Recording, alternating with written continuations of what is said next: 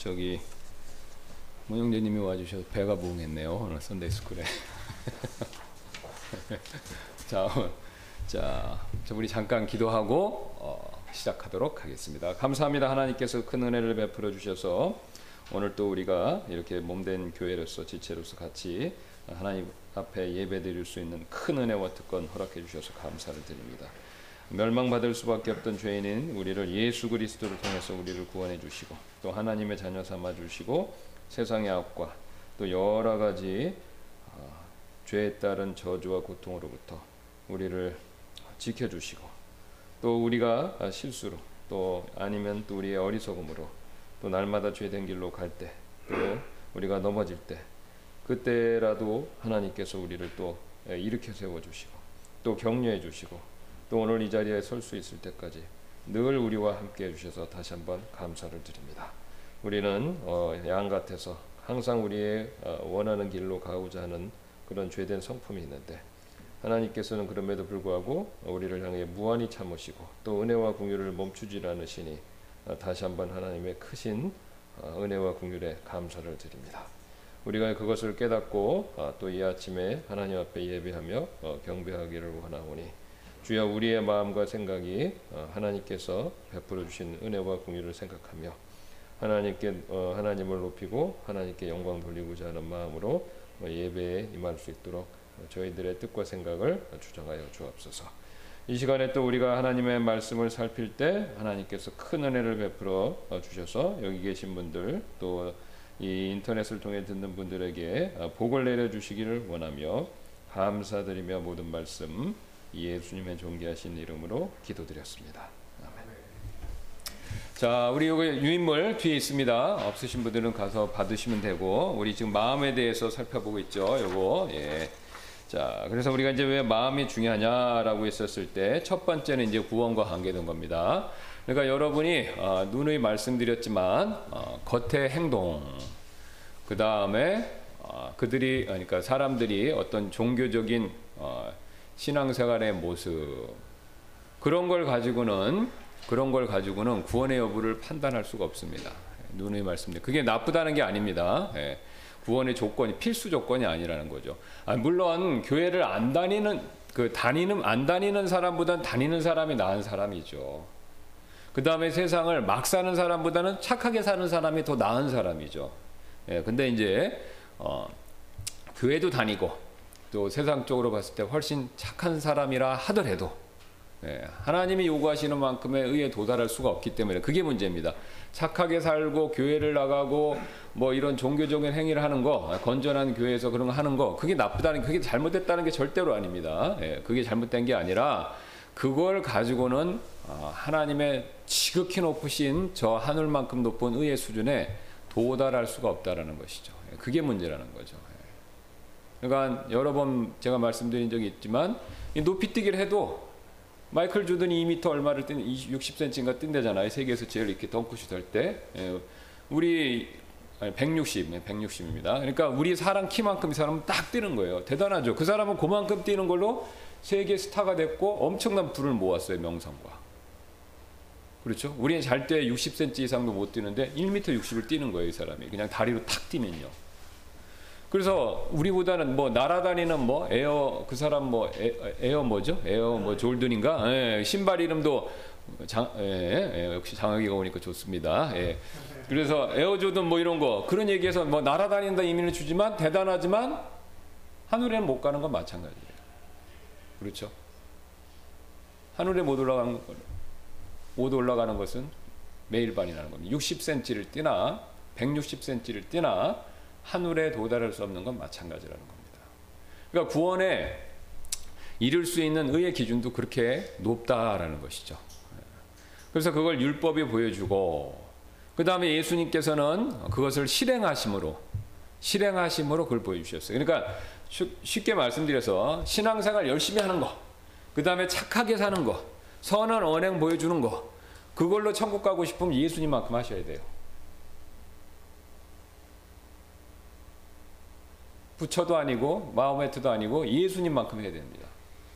근데 예수님이 얼마나 착하게 사셨냐면 세계 3대 종교 중에 한 명이 들어가요. 그러니까 이슬람 사람들도 예수님을 부정하는 건 아닙니다. 예수님도 훌륭한 선지자라고 얘기를 해요. 예수님을 욕하는 사람은 없습니다. 제정신 있는 사람, 제정신이 아닌 사람들은 예수님을 욕하는데 그 사람들은 얘기를 들어보면 좀 상식적이지 않은 사람이고, 상식과 이성을 가진 사람은 성경책을, 예수님 안 믿어도 성경책을 쭉 읽고 예수는 훌륭한 사람이다, 선한 사람이다, 대단한 사람이다 다 얘기합니다. 뭐 옛날에도 여러 번 말씀드렸죠. 간디가 영국에 변호사로 갔잖아요. 그거 갔는데 성경을 읽은 거예요. 성경을 읽으니까 예수님이 너무 훌륭해요. 그래서 그 기독교에 굉장히 관심을 가졌는데 영국 기독교인이 영국 기독교인의 언행을 보고 실망해서, 그래서 나는 예수의 정신은 배우지만 예수님은 안 믿는다. 영국 기독교인 때문에. 그래서 그 사람이 기독교의 방법을 딴 거 아닙니까? 무저항 비폭력 운동. 예수님의 가르침. 그 산상설교에 나오는 특히 가르침을, 예수님이 그 가르침을 그냥 그 사람이 원리로, 신앙이 아니라 원리로 따다가 한 거예요. 그러니까 예수님만큼 그렇게 인정받아야 된다라는 겁니다. 원수도 사랑하라고 가르치셨잖아요. 그리고 말뿐이 아니라 그렇게 행동했고. 그러니까 우리가 선행으로 올바른 삶으로 구원받고 싶다 그러면 예수님만큼 해야 되는데 그건 사실 불가능하죠. 자, 그러면 어떻게 되냐라고 했을 때 예수님이 하신 일, 우리를 위해서 대신 십자가에 못 박혀 죽으시고 그 다음에 부활하신 이후에 믿는 자에게 자신의 의를 전가해 주시는 그 예수님이 하시는 두 가지 일, 이것을 우리가 믿을 때 하나님께서 우리를 죄인이 아니라 누구로 여겨주시냐면 의인으로, 예수님 같은 존재로 여겨주신다라는 겁니다. 그러니까 예수님만큼 높은 수준의 의인으로 하나님이 인정을 해주신다는 거예요. 그래서 이거 인정이 중요한 겁니다. 실제 그렇게 하나님이, 그러니까 우리가 그렇게 된 것이 아니라 하나님께서 우리를 그렇게 하신 것으로 인정을 해주신다는 거예요. 인정이 중요한 겁니다. 그러면 어떤 분들은 또 이래요. 아니 뭐 하나님은 진짜 우리가 그렇게 된 것도 아닌데 왜 그걸로만 해서 그 뭐 천국 인정해 주시는 것으로만 해서 천국에 들여보내 주시냐, 불공정하다라고 할 수 있는데 그렇지 않습니다. 하나님은 창조주세요. 하나님이 창조주시라는 것은 뭐냐면 판단관, 재판관이 되는 자격을 얻는다는 겁니다. 이것도 여러 번 말씀드렸듯이 물건을 만든 사람이 물건을 판단해요. 그러니까 삼성에서 제가 지금 노트북을 갖고 있는데 이걸 쭉 만들었어요. 삼성에서. 그럼 나중에 이걸 판매할 건가 말 것인가 누가 결정합니까? 소비자가 결정합니까? 생산자가 결정합니까? 만든 사람이 결정하는 거예요. 삼성 제가 들어보니까 그 삼성이 지금 이렇게 크게 번성할 수 있는 게 무결점 운동 그런 거 있었잖아요. 그러니까 그걸 하기 위해서 조금이라도 어떤 제품에 한두 가지라도 불량이 나오면 그 생산 라인에 나온 거는 다 리콜을 했대요. 그럼 우리가 소비자 입장에서는 뭐 그렇게 할 필요 있나? 뭐 싸게 넘기고 주면 되지. 그러는데 그렇게 안 한 거예요, 그 사람들이. 왜요? 높은 수준의 기준. 무결점 운동이니까. 그러니까 그러니까 라인별로 쭉 물건이 나오는데 이 라인에서 조금이라도 불량이나 뭐 실수가 있으면은 다 그거를 회수하는 겁니다. 근데 그걸 그렇게 했다고 삼성이 바보다, 그다음에 삼성이 나쁘다 이렇게 얘기하는 사람은 아무도 없어요. 왜요? 삼성 거니까. 삼성이 만들었으니까. 그러면 다시 하나님의 얘기로 돌아가서 하나님이 의롭게 여기셨다라고 해서 천국에 들여보내는 문제에 대해서 우리가 왈가왈부할 수가 없습니다. 왜냐면요, 하나님이 이 세상을 만드셨어요. 하나님이 이 세상을 만드셨기 때문에 하나님이 이 세상을 판단하시는 분입니다. 내가 만든 물건은 내가 권리를 갖고 있어요. 이걸 쓰든지 버리든지 남을 주든지 아무도 뭐라고 안 합니다. 그럼 이 세상은 하나님 만드셨기 때문에 하나님이 좋다 나쁘다, 하나님이 천국이다 지옥이다 다 정하시는 겁니다. 그러니까 창조주가 심판자의 권한을 갖는 거예요. 이건 상식이에요, 상식. 그러니까 사탄이 이것을 알고 왜 이 근대에 들어서 하나님의 창조론을 그렇게 부정하냐면, 하나님의 창조론을 부정하면요, 하나님이 심판자라는 권한이 약화됩니다. 맨 밑에 깔려있는 논리이기 때문에. 그래서 우리가 이제 이게 또 관계가 있어요. 이게 왜 또 이게 마지막 때 부모, 그 부모의 권위와도 관계가 있는 겁니다. 그러니까 부모가 낳아줬기 때문에 그 부모의 권위 낳아준 걸 약화시키면 부모의 권위 전체가 약화되는 겁니다. 그러니까 사탄이 영적으로 알고 그걸 다 지금 작전을 쓰는 거죠, 사실은. 그러니까 우리가 이제 이거 성경에서 다 가르쳐주는 원리인데 우리가 이걸 이해하면은 굉장히 쉽게 대처할 수가 있습니다. 그러니까 이게 제가 부모님들에게 드리는 팁입니다. 저도 가끔 썼는데 지금 아쉬움이 있어요. 좀 더 많이 썼어야 되는데 우리 아들. 뭐냐면 말 안 들을 때는 낳아줬다는 걸 강조하셔야 돼요. 근데 신기하게 낳았다는 얘기를 하면 힘을 못 써요. 그렇죠? 아무리 망나니 같고 아무리 말을 안 들어도 부모님이, 그러니까 특히 엄마가, 아버지도 관계돼 있지만 엄마가 낳고 너를 길렀다, 이렇게 얘기하면요 어느 선은 말을 들어요. 못 넘어가요. 물론 이제 그걸 남발하면 안 됩니다. 남발하면은 알고 이제 이게 마음이 무뎌지니까, 단단해지니까, 그러니까 결정적일 때, 그러니까 히든 카드로 갖고 계시다가 결정적인 때 진짜 얘가 말을 안 듣는다, 그럴 때는 그 얘기를 딱 한번 심각하게 하셔야 돼요. 그러면 말을 들어요. 말을 들어요. 왜냐? 낳아준 사람이, 그러니까 나한테 생명을 주고, 이제 그게 어떤 면에서는 부분적인 창조주의 역할이잖아요. 창조자의 역할이잖아요. 그 사람이 심판권을 갖고 있다는 것을 우리가 본성적으로 아는 겁니다. 왜? 하나님이 우리를 만드실 때 이렇게 프로그래밍 세팅을 딱 한 거예요. 그러니까 우리가 주변에서 뭐 이런 걸 보시면 아무리 부모 자식 간의 관계가 나빠도 뗄 수 없는 천륜이라는 게 결국 거기에서 나오는 겁니다. 부모가 낳아줬기 때문에. 부모님이 훌륭하지 못해서 자식한테 제대로 잘 못해줬어도 부모님이 낳아주고 최소한 길러주고, 뭐 길러주지를 못했다 하더라도 낳아준 것만으로 해도 자식 입장에서는요 부모의 말을 100% 거절할 수가 없는 거예요. 그리고 설령 부모가 뭐 잘못한 게 많다고 그래도 부모가 낳아준 것까지 부정하면요 그거는 반인륜적인 사람이에요. 그렇죠? 아무도 그 자식이 훌륭하고 똑똑하고 그러다고 해도 자기가 부모님이 부족하다 그래도 낳아준 것까지 부정하면요 칭찬 못 받습니다. 왜? 부모님 없이 태어난 사람 없잖아요. 그러니까 자꾸 지금 인공수정이다 뭐 해갖고 해서 뭐 해갖고 그 부모들이 없이 이렇게 그게 이제 물론 불임이나 이런 게 필요합니다. 그걸 저는 반대하는 게 아니고 꼭 필요한 분들이 있어요. 그러나 그것 이상으로 자꾸 해서 인간을 뭐 복제를 한다든가 이런 거 하면 굉장히 심각해져요. 진짜 만약에 복제 인간이 돼갖고 우리가 막 영화에 SF에 나온 영화처럼 그렇게 막 된다, 그러면 굉장히 부모의 권위가 무너지는 거 심각한 겁니다. 그리고 복제 인간을 만들어낸 그 주체가 권한을 갖는 거예요.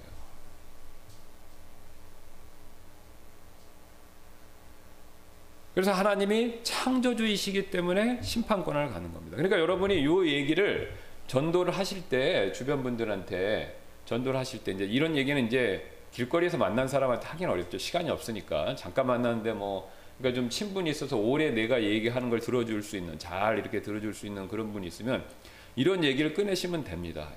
이런 얘기. 그래서 왜 하나님의 심판을 우리가 받아들일 수밖에 없냐? 하나님이 우리를 만드셨다는 거예요. 그러니까 하나님이 만드셨기 때문에 하나님이 심판하시는 것은 당연하지 않냐? 삼성 얘기하시고 아니면 뭐 내 직장 얘기하시고 뭐 그런 예화는 너무 많잖아요. 내가 손으로 뭐 뜨개질해서 뭘 만들었던가. 우리 아내가 뭐 지난주까지 뭐 이렇게 뜨개질 해갖고 만들었어. 근데 마음에 안 들면 다 풀르는 거예요, 실을. 나는 제가 봤을 때 잘 만들었는데 마음에 안 들면 실을 다 풀르는 거예요. 그러면 다시 아무것도 없는 거 실로 돌아가는 겁니다. 근데 뭐라고 할 수가 없어요. 왜? 자기가 만든 거니까요. 그러니까 우리가 그런 예를 들고 얘기를 해주면요, 하나님이 창조주이기 때문에 심판할 수 있는 권한이 있다라는 것을 받아들일 수밖에 없습니다. 그러면 심판자인 하나님이 예수 그리스도가 하신 일, 우리의 죄를 위해서 대신 십자가 못 박혀 죽으시고, 그 다음에 그분이 하신 의로운 삶을 내가 한 삶으로 여겨주신다. 내가 믿을 때 그 의를 전가해 주신다죠. 그걸 해서 천국에 들여보내시겠다라고 했을 때 그거에 대해서 반대할 권한이 우리한테는 없는 겁니다. 자, 아까 삼성 얘기로 들어가서 근데 했더니 딱 한 개가 나왔어요. 1000개, 10,000개를 만드는데 1개 분량이 나왔습니다. 근데 그 1개 나왔지만 나는 그래도 그거 팔겠다. 그러면 누가 뭐라고 합니까? 예. 그 사람 마음이죠. 만든 사람. 그러니까 하나님이 그렇게 정하셨기 때문에 그것에 대해서 우리가 뭐라고 왈가왈부를 할 수가 없는 겁니다. 할 수가 없는 거죠. 그래서 하나님이 예수님을 통해서 우리가 죄인인 것을 죄인이었지만 의인으로 인정해 주시겠다. 이게 약속이잖아. 이게 복음의 약속이에요. 그리고 그 약속을 받는 방법이 뭐냐? 믿는 거죠. 그럼 왜 믿는 걸 요구하십니까? 행위로는 안 되니까요. 왜? 어차피 우리가 아무리 노력해도 그 높은 기준에 도달할 수 없으니까 하나님 편에서 고민은 아니지만 생각을 한번 해보신 거예요. 뭐 하나님 이걸 순간에 탁 아시는 거지, 영원전부터. 우리처럼 고민하시는 건 아닌데 제가 이해하기 쉽게 이렇게 표현한 겁니다. 신학적 고민을 안 하세요. 자, 그런데 하나님이 잠깐 생각을 해보신 거예요. 그러면 사람들이, 죄인들이 언행으로는 안 되는데 어떻게 구원받게 해주냐? 믿는 것밖에 없다는 거예요. 왜? 행위와 노력이 들어가면은 어차피 도달 못합니다. 그러니까 뭐냐? 마음에서. 그러니까 우리의 말, 행동, 겉으로는요 노력을 도달할 수가 없어요. 그러니까 할 수 있는 건 뭐냐? 마음이에요. 그러니까 사람이 마음으로만 내가 한 약속을 그대로 믿으면 내가 그거를 구원받는 걸로 인정해 주겠다. 하나님이 이렇게 정하신 겁니다. 마음을. 자, 다시 다른 예로 들어가서 영광이가 있어요. 영광이가 얘기를 해도 되죠. 이제 철이 들은 거예요. 이제 동생들도 보고 막 그러니까 이제 밑에 둘이 더 생겼어. 그러니까 그래서 엄마 아빠를 도와야 되겠다. 그래갖고 도와야 되겠다고 애들을 이렇게 먹여주겠다고 막 했는데 음식이 막 입으로 안 들어가는 거예요. 막 코로 가고 잘못 먹여줘서 막 그러고. 자, 그러면 영광이가 어리니까 동생들을 돌봐주기가 뭐 닦아줬다고 그러는데 막 얼굴을 더 이렇게 더 되는 거예요. 코 나오니까, 찬양에 코 나오니까 물수건을 닦아주는 더 얼굴에 덮는 거예요. 자, 그러면 영광이가 그럴 수밖에 없지 않습니까? 어리니까. 능력이 없는 거예요, 능력이. 엄마 아빠만큼 어른만큼 할 수가 없는 거예요, 애들을. 근데 부모님이 보면 대견해요. 왜 대견하죠? 행동이요? 아니죠. 마음. 어리지만 순수한 마음, 착한 마음, 순종하는 마음, 그 다음에 자기의 동생을 어리지만 생각하는 마음. 그 마음을 가지니까 부모님이 그걸 보고 기뻐하는 거예요. 그리고 그 부모님이 속으로 마음을 이렇게 생각하시죠. 네가 정말로 네 동생들한테 잘해준 것으로 내가 그걸 여겨줄게. 그런 거죠. 그리고 여겨주니까 영광이 잘했어 칭찬해주고 선물 주고 상 주는 거죠. 그렇죠? 바로 그겁니다. 어차피 우리가 영광이처럼 하나님이 요구하시는 수준만큼의 선행, 언행 그걸 할 수가 없어요. 나쁘다는 게 아닙니다. 그럼 영광이, 지금 다시 영광이 얘기 들어서 영광이가 그걸 막 하니까 부모님이 좀 예민하시면 야 그거 왜 했어? 안 하는 게 도와주는 거야. 이렇게 할 수도 있어요. 그죠? 그러나 하나님은 그렇게 안 하신다는 거예요. 하나님은 은혜와 공율이 풍성하시니까 그렇게 책망하고 그 다음에 나무라고 그런 부모님이 아니라는 거죠. 그 부모님은 그럴 수 있어요. 왜? 겉에 행동을 보니까. 그죠? 그리고 나는 피곤해. 애가 그러면은 더 일을 만든 것. 나가 그러면 코를 또 닦아줘야 돼. 밥을 또 먹여줘야 돼. 그러니까 나는 피곤한데 하나님은 그렇지 않으신 거예요. 하나님은 무한하시고 전지하시고 전능하시니까 우리가 하는 모든 것들에 대해서 하나님은 받아들이실 준비가 넉넉히 다 돼 있으신 거예요. 그러니까 하나님은 나는 사람이 아니라고 여러분 말씀하시잖아요. 그래서 하나님이 다시 영광이로 돌아가면 그 영광이의 부모님이 영광이의 마음을 보고 그걸 인정해 주시듯이 하나님께서 우리의 마음이 그렇게 된 것을 보고 인정해 주시는 거예요. 자, 그런데 중요한 건 이제 마음을 보고 인정해 주시는데 이것도 이제 예입니다. 이건 기분 나쁘게 생각하시면 안 돼요. 근데 영광이가 너무 똑똑해. 그래서 IQ 150입니다. 제가 우연히 이번 주에 이렇게 유튜브를 이렇게 뭘 검색하다 봤는데 IQ 150 그 천재 소년이 나왔어요. 얼마나 수학 천재입니다. 시도 써요. 수학하고 시의 천재성이 있어요. 그래서 얘가 얼마나 수학을 잘하냐면 칠판에 선생님이 이제 영재 뭐 발굴단 이런 선생님이 나오셔서 칠판에다가 1, 4, 7, 10 이렇게 수열을 쭉 썼어요. 그리고 11번째 그러면 그 3씩 더 가는 겁니다. 그럼 11번째 수가 뭐가 나올까? 그런 거예요. 그러니까 이제 거기 이제 패널들이 그러면 나 같으면 막 11번 세는데 근데 걔는 답을 딱 얘기를 안 해요. 뭐냐면 공식을 만들어내요. 1 곱하기 3 빼기 2. 그러면 그게 나와요. 31. 딱 그렇게 얘기하는 거예요. 그 얘는 그걸 보자마자 뭐냐면은 그 수가 이렇게 나가는 걸 보고 그 안에 원리를 발견한 거예요. 공식을 얘기하는 거예요. 공식. 그래서 공식을 얘기하고 그 다음에 그것에 의하면 답이 이렇게 됩니다. 이런 거예요. 그 전부들 깜짝 놀라는 거예요. 대단하죠? 네. 대단한 천재. 그래서 엄마가 뭐라고 그러냐면은 가끔 볼 때 얘가 무섭다는 거예요. 왜? 겉에는 애인데 속은 어른이라는 거죠. 그러니까 대학 교수 정도나 될 게 5살짜리의 마음속에 있는 겁니다. 굉장히 똑똑한 거죠. 자, 그러면 이제 영광이가 그렇게 똑똑해요. 그래갖고 엄마 아빠 마음의 환심을 살려고 자기가 일부러 다 그렇게 하는 거예요. 그럼 엄마 아빠 마음은 기쁠까요? 안 기쁠까요? 처음엔 모르니까 기쁠 수 있지만 가만히 보니까 얘가 너무 똑똑해서 그런 거예요. 그럼 오히려 걱정되죠. 왜요? 마음이 순수하지가 않은 거죠. 다시 하나님께 돌아가겠습니다. 하나님도 그러신 거예요. 믿긴 믿어야 되는데 우리의 마음에 순수함이 없는 거예요. 뭔가 2% 부족한 게 있는 겁니다. 그 2% 부족한 걸 예수님이 뭘로 설명하셨습니까? 씨 뿌리는 자의 비유로. 뭔가 마음 안에 돌밭이, 뭔가 마음 안에 가시나무 뿌리가 있는 거예요. 좀 더 구체적으로 말씀드리면 뭔가 마음 안에 하나님 아닌 다른 게 있는 거예요. 붙드는 걸. 그거를 생각하고 의식하며 하나님께 나오는 겁니다. 근데 사람은 속여요. 부모님은 속일 수 있죠. 워낙 똑똑하면 이쪽이. 근데 하나님은 못 속입니다. 왜? 하나님은 우리의 얼굴만 물끄러미 바라보시는 게 아니라 마음속도 속속들이 얼굴을 보듯이 정확하게 그렇게 바라보고 계시기 때문에 그렇습니다. 그러니까 하나님이 그렇게 보시니까 우리 마음에 뭐가 있는지를 아시는 겁니다. 그리고 하나님이 하신 말씀이 뭡니까? 마음을 다해야 된다. 그러면 이 얘기를 하면요, 사람들이 부담스러워요. 불편해합니다. 마음을 다하는 게 쉽지 않으니까.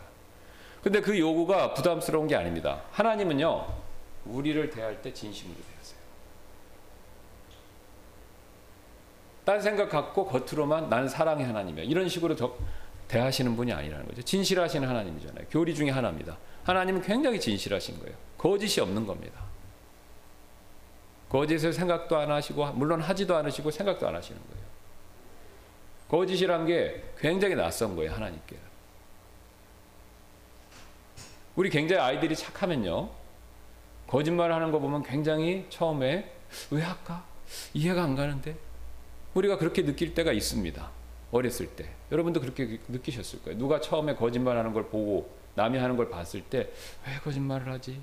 왜 저럴까? 그렇게 생각하신 적이 있을 거예요. 근데 나도 모르게 그 이후로 영향을 받아서 따라해서 그랬지. 거짓말을 안 하니까 손해보는구나. 거짓말을 적당히 해야 이 세상에서 잘 살 수 있겠구나. 이런 생각이 들어오니까 한 거죠. 그런데 처음에 그런 걸 봤을 땐 우리 마음이 그게 굉장히 이상하고 낯섭니다. 근데 하나님은 그 마음을 영원부터 갖고 계신 것이죠. 그러니까 하나님은 진실하신 거예요. 그러니까 진실하게 대하니까 우리도 마음으로, 언행은 빼고요. 언행은 조건이 아닙니다. 나쁘다는 게 아니라 도달할 수 없으니까 하나님께는, 그러니까 하나님께서는 언행을 가지고는 논하고 싶지 않으신 거예요. 우리의 언행. 왜? 원래 안 되는 걸 갖고 어떻게 하겠습니까? 영광이가 원래 못하는데 그걸 어떻게 하냐 이거죠. 그죠?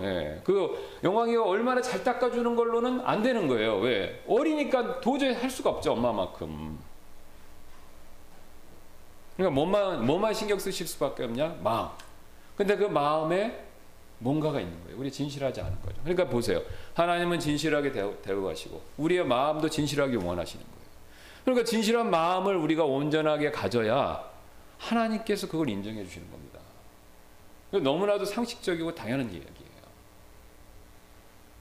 그리고 제가 이런 얘기를 하면 이게 마음이 차분한 상태에 계시고 그 다음에 마음이 부드러운 상태에 계신 분들은 받아들이세요. 받아들이죠. 왜요? 이게 뭐 억지도 아니고 뭐 어려운 걸 얘기하는 것도 아니고 우리가 하나님이 우리에게 만들어 주신 성정에 따라서 그 원리대로 그대로 그게 드러나는 걸 말씀드리는 것뿐이기 때문이죠. 그러니까 하나님이 원하시는 게 바로 그거라는 겁니다. 그러니까 성경에 우리가 지난번에 봤던 것처럼 그렇게 많이 말씀을 많이 마음에 대해서 말씀을 많이 얘기하시는 거죠. 그러니까 이제 시편 34편 18절부터 보겠습니다. 주께서는 상한 마음을 가진 자들에게 가까이 계시며 통회하는 영을 가진 자들을 구원하시는도다. 이거 우리가 우리가 인용하고 좋아하는 말씀이잖아요. 예. 그러니까 이제 우리가 그런 맥락에서 상한 마음을 가진 자를 가까이 계시고 통회하는 영을 가진 자들을 구원하신다는 겁니다. 제가 언행으로 안 되는데 우리가 하나님께서 예수님을 통해서 이런 방법으로 저를 구원해 주시려고 그러시는군요. 정말 감사합니다. 그런 마음을 가진 사람, 그런 사람 구원하시는 거예요. 자, 영광이로 들어가서 영광이가 너무 착하고 훌륭합니다. 그래서 영광이가 이제 이렇게 되면 참 좋은 일인데, 엄마 아빠가 내가 동생들 잘 돌보려고 했는데 오히려 실수를 했어요. 잘못했어요. 근데 엄마 아빠가 그거를 내 마음을 보고 인정해주고 그 다음에 상을 줬어. 근데 영광이가 철이 완전히 들은 거예요. 아까 그 천재가 지능이 아니라 철이 들은 거예요. 먼저. 그래갖고 엄마 아빠 너무 감사합니다.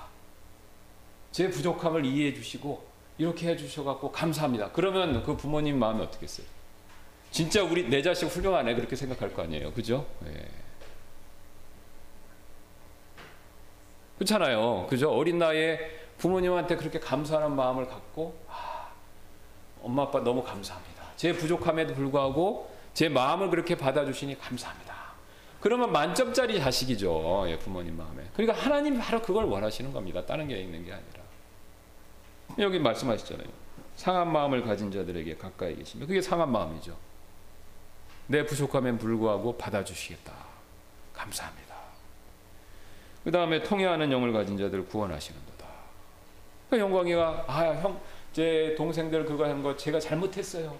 그런 잘못했는데도 잘하고 싶어. 막 울면서, 영화 같은 데 나오잖아요. 이제 울면서 내가 잘하려고 그랬는데 잘못했어요. 엄마 아빠 애들이 하는 말 있잖아요. 용서해 주세요. 그러면서 더 잘할게요. 그러면서 엄마 아빠 고마워요. 그러면은 그거 보고 감동을 받지 않을 부모가 누가 있겠습니까? 사실. 영화 주제죠, 사실. 그러니까 하나님이 바로 그걸 원하신다는 겁니다.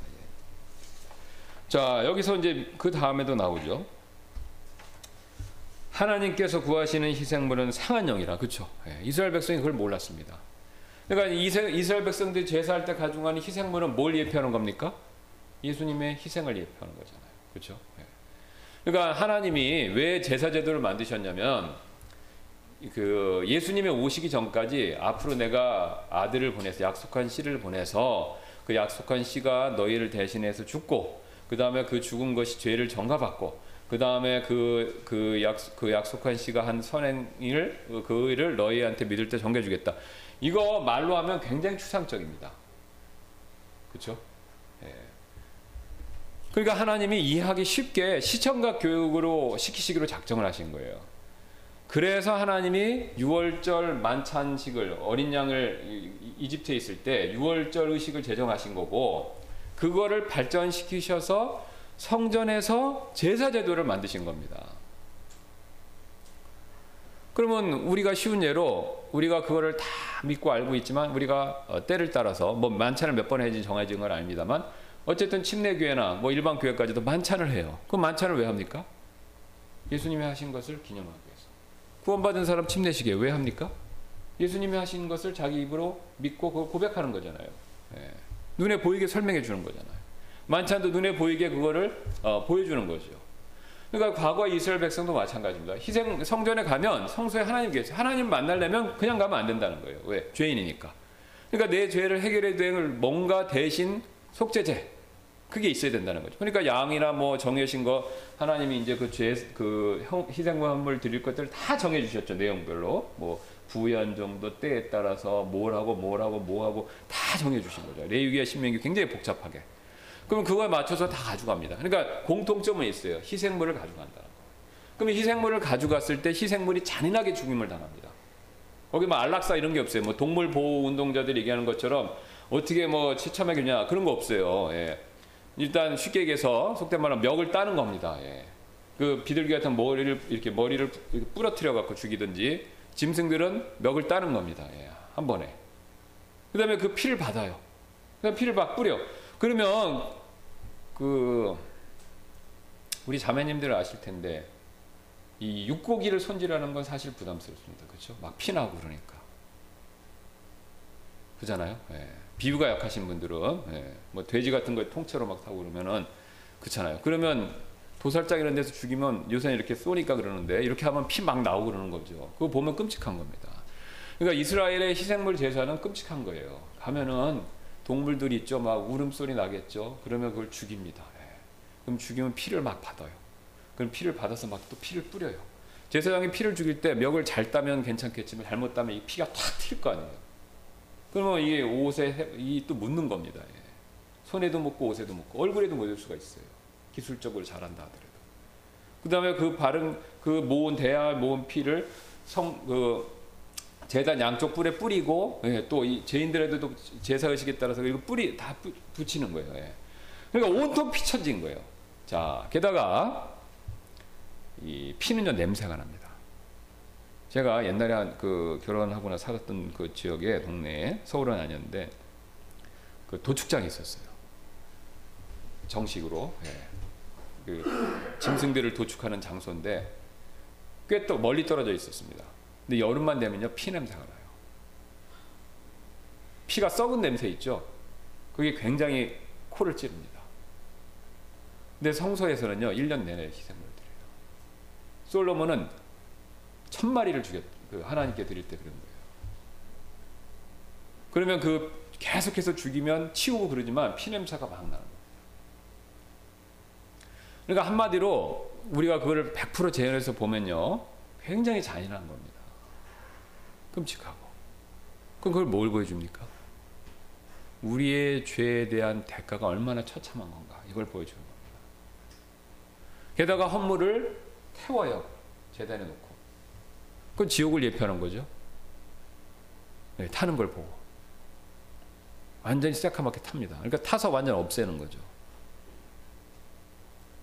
그러니까 우리의 죄로 인한 것이 얼마나 끔찍한가.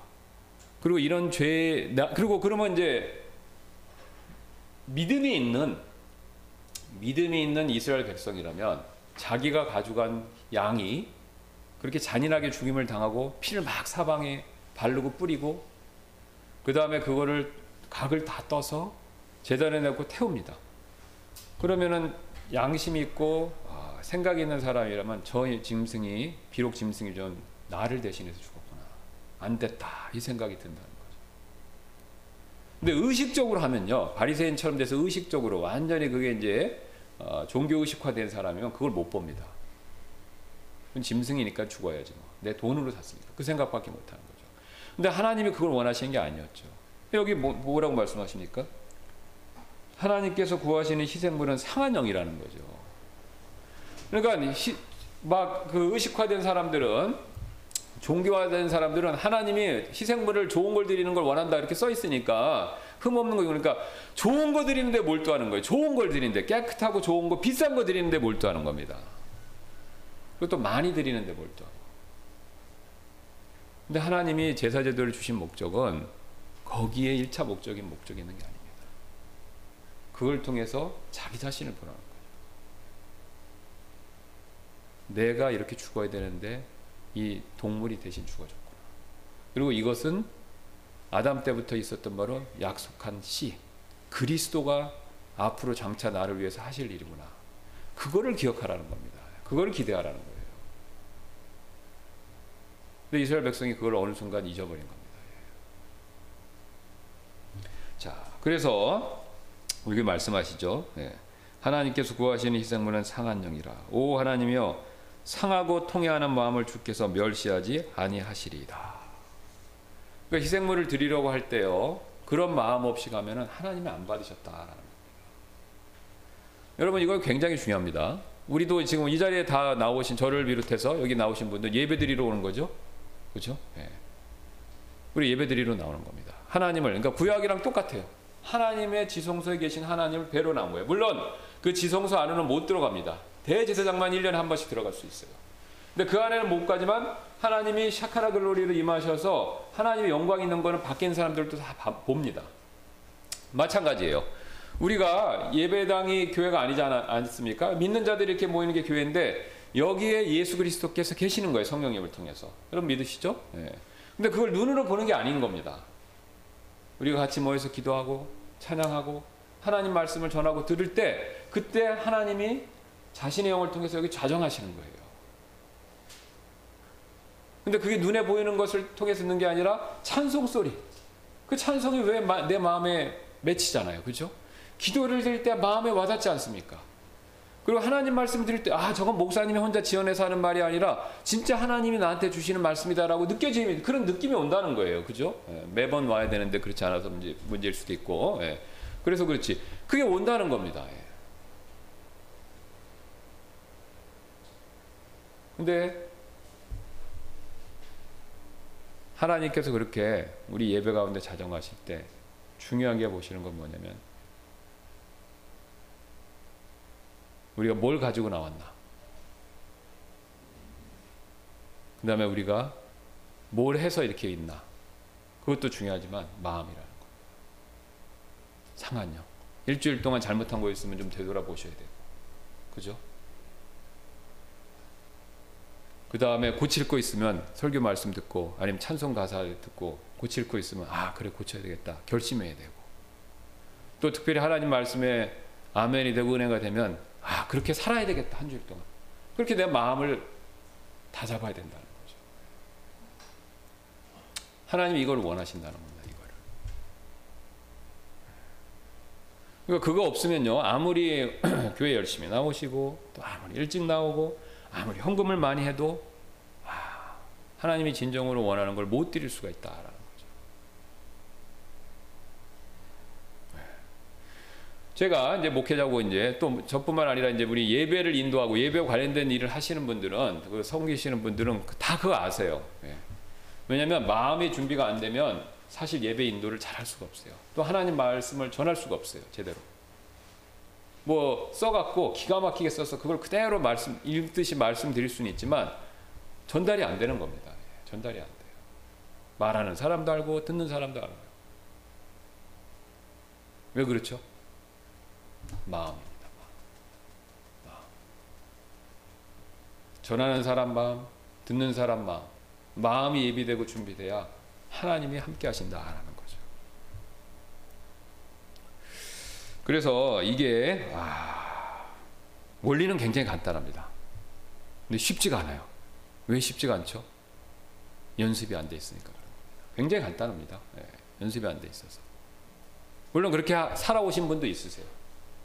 그런데 이런 가르침을 못 받았으면요, 아니면 받았지만 일부러 안 했으면요, 잘 못하게 돼 있어요. 그렇죠? 근데 마음을 잡는 연습을 하면 됩니다. 여러분 이 군인이 되면요, 처음에 뭘 시키는 줄 아세요? 훈련소에 가면 정신교육이라고 그러죠. 생각, 마음을 바꿉니다. 마음을 다 하는 거예요. 운동선수, 태릉 선수촌에 가면요, 뭐 하는 줄 아세요? 생각을 바꿉니다. 할 수 있어. 너는 금메달을 딸 수 있어. 내년에 4년 뒤에 반드시 할 수 있어. 그거죠. 여러분 100m 선생했을 때 100m 이제 육상 달리기 올림픽 결승전이라고 생각해 보시기 바랍니다. 여기 100m 육상에서 제일 잘 달리는 사람 누구였죠? 까먹었는데 이름이. 그 1등 한 사람 누구 있죠? 인간 총알이라고 한 사람. 볼트하고 썼어요. 그러면 볼트하고 섰는데 거기 쓴 사람들은요, 기록 차이는 다 있지만 공통점이 있어요. 나는 우승할 수 있다는 가능성을 다 버리지 않는 거예요. 난 뛰어봤자 꼴찌인데 이러고 뛰면요, 뛸 수가 없어요 사실. 지금은 아니더라도 언젠가는 그 생각을 갖고 뛰는 겁니다. 연습을 하는 거예요. 마음을 다 잡는 연습. 그러니까 여러분 우리가 정신이 중요하다는 얘기는 뭐 수차 말을 안 해도 여러분 잘 알지 않습니까? 회사 처음 가면 뭐 합니까? 신입생들 교육시킬 때 정신교육부터 시켜요 사실. 정신교육부터. 마음 잡는 거 연습시키는 거죠. 그래서 마찬가지입니다. 그래서 우리가 연습을 하면 됩니다. 연습을 하면 우리의 마음이 잘 잡힙니다. 그럼 잘 잡히면 하나님이 기뻐하시는 거예요. 다시 영광, 마지막으로는 영광이 들어가서 영광이가 그게 너무 잘 된 거예요. 그래서 엄마 아빠 그걸 좋아하시는 걸 깨달은 겁니다. 그래서 그렇게 항상 그렇게 하려고 애를 써요. 그러면 요셉 되는 거예요. 그죠? 요셉은 어렸을 때부터 아빠 말 너무 잘 들었잖아요. 그래서 아빠가 굉장히 이뻐하는 사람이잖아요. 다니엘 되는 겁니다. 사실 그러면 성경에 나오는 흠이 없었던 사람. 우리 누구든지 요셉 다니엘 좋아합니다. 그래서 영어식 이름, 성경식 이름 지으면 제일 많이 짓는 게 요셉 다니엘이에요. 야곱은 잘 안 짓습니다. 실수가 많아서. 요셉 다니엘은 다 선호해요. 왜 그렇습니까? 잘해갖고 칭찬받고 복받았으니까. 그러려면은요, 마음을, 그 사람들이 얻은 결과만 바라지 말고 그 결과를 얻기 위해서 마음을 잡는 연습을 해야 된다. 그 연습하시면 돼 있어요. 다 됩니다. 자, 그래서 오늘도 우리가 마음을 다 하나님 앞에 드리는 저와 여러분 되시길 바라겠습니다. 기도하고 마치겠습니다. 감사합니다. 하나님께서 오늘도 우리에게 말씀을 통해서 마음의 중요성에 대해서 생각해 볼 수 있게 해주셔서 다시 한번 감사를 드립니다. 이건 굉장히 쉽습니다. 상식적으로 이걸 모르는 사람은 없습니다. 그런데 이 문제는 우리가 알고도 또 혹은 잘 몰랐다 하더라도 이것을 부지런히 실천을 잘 못해서 그렇다라는 것도 우리가 이미 익히 잘 알고 있습니다. 주님, 우리가 세상적인 일을 할 때도 먼저 우리가 마음, 생각, 정신을 우리가 바꾸고 또 그런 생각과 정신을 갖고 어떤 일을 하는 것을 압니다. 마찬가지로 하나님을 섬길 때도 우리가 그런 하나님이 요구하시는 마음, 가난한 마음, 상한 마음, 통회하는 마음으로 하나님 앞에 나가는 것, 그걸 항상 연습해서 하나님께 인정받고 칭찬받는 저희 모두가 되도록 하나님께서 은혜를 베풀어 주옵소서. 감사드리며 오늘 있을 예배 시간에도 하나님께서 우리가 그런 마음으로 하나님을 예배할 수 있도록 도와주시길 원하며 모든 말씀 예수님의 존귀하신 이름으로 기도드렸습니다. 아멘. 네, 마쳤습니다.